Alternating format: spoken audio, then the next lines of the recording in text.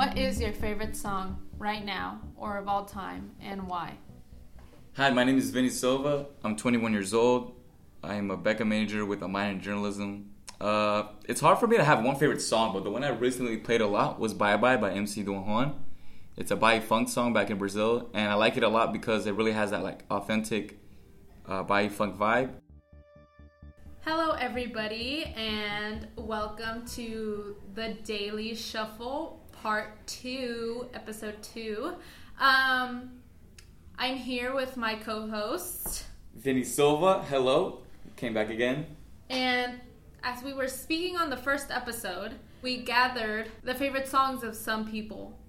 And today I felt that it is very important to speak upon this subject because it is very relevant to society today. And I got this idea based off my co-host's favorite song. You know, I wanted to know... One of them. One of his favorite songs. It's just been on replay, that's why. One of his favorite songs. And it brought out a very specific subject that should be talked about. And Vinny, why don't you explain to us your favorite song and why, everything of that nature. My favorite song right now currently is Bye Bye by MC Don Juan. And so there's like this four lines that I highlighted in terms of what goes on to the theme that we're going to try to analyze today. Eu tô chorando, mas vou superar. Cê tá brincando com quem só quis te amar. Você não tá valendo real. Pro seu amor foi bye bye. Na sua buceta foi pá. Pro seu amor foi bye bye. It was Eu tô chorando, mas vou superar. Crying, I will overcome. Você tá brincando com quem só quis te amar. Playing with someone who only loved you. Pro seu amor foi bye bye. For your love I said bye bye. And then in the last line, which is I think probably the big oomph, the big uh-oh that we're going to be talking about is Na sua buceta foi pau. And translated that means? Roughly translated. I'm not even going to say the same thing, but basically saying like, for that I piped you.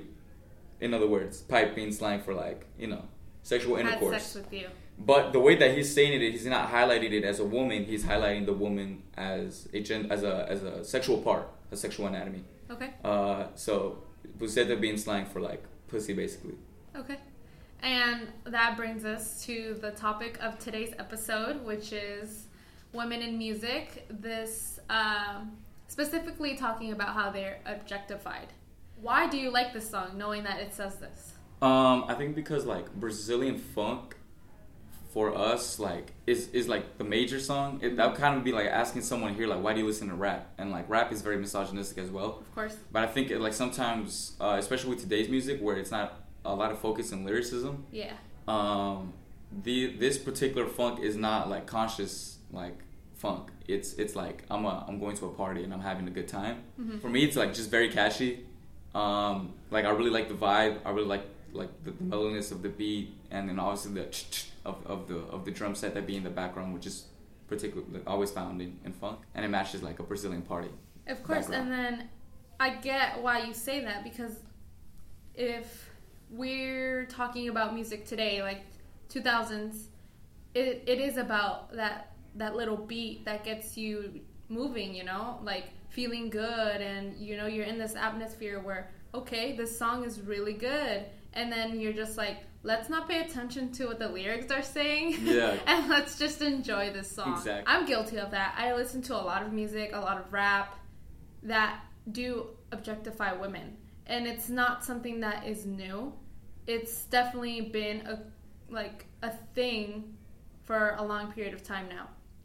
And I feel like, if I have the liberty to say this, the most used topics in music are sex, women, drugs. Am I sex, forgetting money, something? drugs. Sex, money, drugs. Sex, money, drugs. And it's always heterosexual sex. Exactly. Always. So. Yeah. And from a man's perspective. So then when it's done for... Actually, we've seen lately women be doing it. Like, Sweetie, City Girls, like, I think they're kind of trying to change the narrative a bit. And Cardi B, you know, trying to say, like, it's time for the dick appointment, blah, blah, blah. You know, it's kind of like objectifying it. But what you see is a lot of rejection from the men's part all of a sudden. You know, it's like, you can't Like I've seen a lot of my homeboys who be like, yeah, I'm not slapping that. Like that how I be doing. I think one, it taps into like the homophobia, because like I don't think they want to be seen as like a guy who likes woman rap that's describing their anatomy parts. Like I'm rolling up to the dick appointment, blah blah blah. Like imagine a dude doing that, that narrative. And then I think too is just like, I guess we're just so accustomed and almost brainwashed to the sense that when it comes to rap, it's always specifically we're gonna be talking about tits and ass, and we're not gonna be talking about no dick and balls. You know what I'm saying? And so like when someone tries to change the narrative, it's getting rejected very quickly. It's because masculinity is so fragile. And really, you think so? I really do. I feel like it's changing. In some areas, yes, and then like as you were saying. There's no guys that are gonna be listening to this type of music. I've seen on Twitter. I go on Twitter a lot, and so do I. Yeah, that's where I get that like hint. Yeah, that's where I feel like I can hear the community voice. Like sometimes I think of something and then I see a tweet about it, and it's like, okay, someone else is thinking like me. I'm not the only one thinking. I feel like it's 50-50 though now. Maybe not 50-50, but like you could at least see a lot of guys who are like embracing a lot more of their femininity nowadays than let's say 60s, 70s, 80s. I do maybe even 90s, 2000s. I do want to like. You see guys getting pedicures. You see guys being comfortable and like exuding sexual energy and dancing and all that. Even if it is for like a comedic effect, the fact that they're comfortable and putting it on a public platform says a lot. I've seen guys who try on their own girlfriend's makeup, to promote her girlfriend's like makeup and stuff. Yeah. Dude, that would have never happened 20, 30, 40 years ago at all. And so, like, I've seen, like, a change in that sense, Is it going to in the male perspective, you see? In the male perspective, yeah. Okay. Maybe in the woman perspective, it might be a little bit different. Maybe it might seem just same old. But, like, I've seen a lot of comments, too, from guys who are very, like, quote-unquote masculine, who's saying, like, well, the guys nowadays are nothing like they were in the past. Like, now all of a sudden they're open to doing this. They're talking about feelings. They're talking about that. See, when I was growing up, it was like this, and that. So, if you compare generations, I think our generation is definitely seeing a lot more. I do want to give a little bit of props, like, snap my fingers to this this generation of males. But we still have a long way to go. Definitely. I feel like we do. And, we're not going to praise a fish for swimming, I would never say it's for praise. But doing what they're supposed to be doing as well. And I've heard a lot about this in some of my other classes, and it's males not being against women, but being like side by side to women. Does that make sense? Yeah, definitely. Like never putting their perspective before theirs and just being like, you know what, I see your point of view, and I can't really do anything to change it, but for me, I'm gonna honor you this way. I'm gonna try to understand and work with you. I think we're finally starting to see guys being comfortable with that. That's a really good positive side of what music is doing. And I actually did a project about this in high school, and I feel like I want to talk about him because he brings out a good like define the stereotype of what men are supposed to be. And I want to talk mainly about Drake because Drake is a very well-known artist. I feel like if you I don't know, if you go to Brazil where you hear they know Drake. They know Drake. Yeah, they know who Drake is, right? They know. Exactly. Yeah. And this is about the Drake effect. And to me, the Drake effect is being in touch with your feelings as a male. Being okay with saying, I am hurt, I am sad, this woman hurt me, I love this woman, and she did me dirty. Yeah, a lot of his projects connect to those themes, right? Over the years, the last decade. And it's turned to this language like quit being Drake. Yeah, it's become part of our code. Stop draking. Yeah. And it's that's what it means. It's like stop being so emotional. It's almost like a synonym to emotions. What do you think about this narrative? From his, I mean, I feel like it's tough to try to give props to rappers in particular, even if he's transcended away from just being a rapper into a pop star.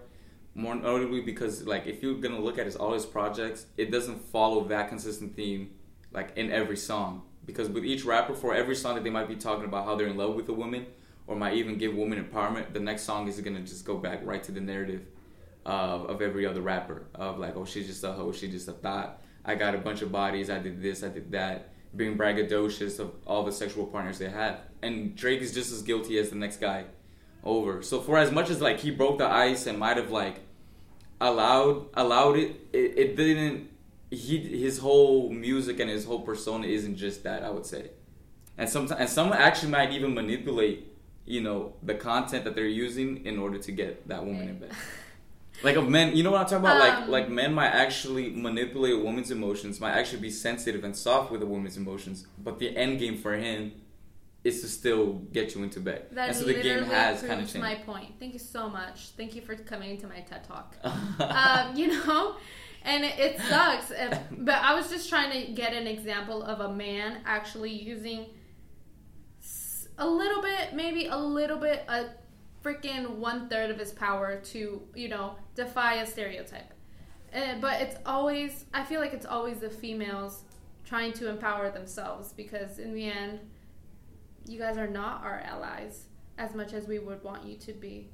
And we have, like, Cardi B, we have Beyonce, we have Rihanna, we have all these female artists that are continuing to strive for their own place in music. And being a female is hard. Also, I don't know. I feel like one way that we can... I don't want to say I'm going to stop listening to male rappers. Yeah, I think that's very difficult. Just because it's so, like... I don't know. We're constantly exposed to it, and I don't know. I feel like it's tough. Especially when most of the music to begin with is driven by males in the first place. What I do though is when a song is very, like, aggressive towards women, I don't listen to that. Props to you. Which, I don't know, like, I don't want to, like... I think for me... I'm trying to think of a specific example. Bay Area rappers. You look up SOB, you look up All Black. These are more like underground rappers, not necessarily female. And so their narrative is a lot about what goes on in their neighborhoods, right? Yeah. With that, though, with that neighborhood code comes along of language that is very derogatory towards women. And you see a lot of, like, phrases that might be like, fuck a bitch, fuck a thot, you know, and constant replay. And so for a guy, like, I think it got to a point, like, we're desensitized so much. To those words. Like, it's like, I might be repeating that lyric, but I'm not stopping to think about what I'm saying. Yeah. Because I'm so caught up in the illusion of the music instead of, like, what those words actually hold meaning outside of that musical world. You know? And that really, like if I can stop and think this funk song too, like, it's weird because the first two lines, it seems he's being sentimental. He's saying, like, he's opening up to the fact that I got my heart broken, blah blah blah. But in order to reassert his male dominance, he's got to go ahead and turn that heartbreaker into a physical part in order to say, like, you know, that she doesn't control me. If you allow me to say this, I mean, I don't really know the song, but based off these 4 lines, that's the chorus. It's just minimizing the woman into something that is invaluable. Yeah, and, like, funk is guilty of that. You know, funk holds, like, the same like repertoire, the same like stature in music as rap does here. It's a lot of, like, misogynistic lyrics. It's a lot of this. It's a lot of that. So that's no surprise that in a funk song you're hearing something like that. Yeah. But what is surprising is the fact that he was sentimental. He was sensitive. You're kind of thinking he's gonna go like, you know, oh my God, cry about. But he said, okay, I'm crying. But he's then he says, screw it, bro. She was just. She's just another pussy. Like, imagine saying that, you know, like, you saying that to another person. Like, you just... I feel like that's a very true thing in real life. Like, a male gets hurt, and he has to hurt somebody else for him to feel better. Yep. And, hey, I'm guilty of, like... This is on repeat for me lately, too. But I guess that's something I gotta work on myself. Hey, and I'm not judging you, okay? I'm just saying. I just want you all to... listen to the songs that are on your repeat, on your playlist, on your mind, what you think about, and just, what does it say about you as a person? I know I'm definitely going to do this, take some songs out of there that shouldn't be there. Are you though? I am. Well, thank you so much, guys. I hope you tune in to episode 3 of the Daily Shuffle. Yes. We'll be discussing another theme, very exciting and very, very special to me. And thank you so much for listening. Goodbye. Goodbye.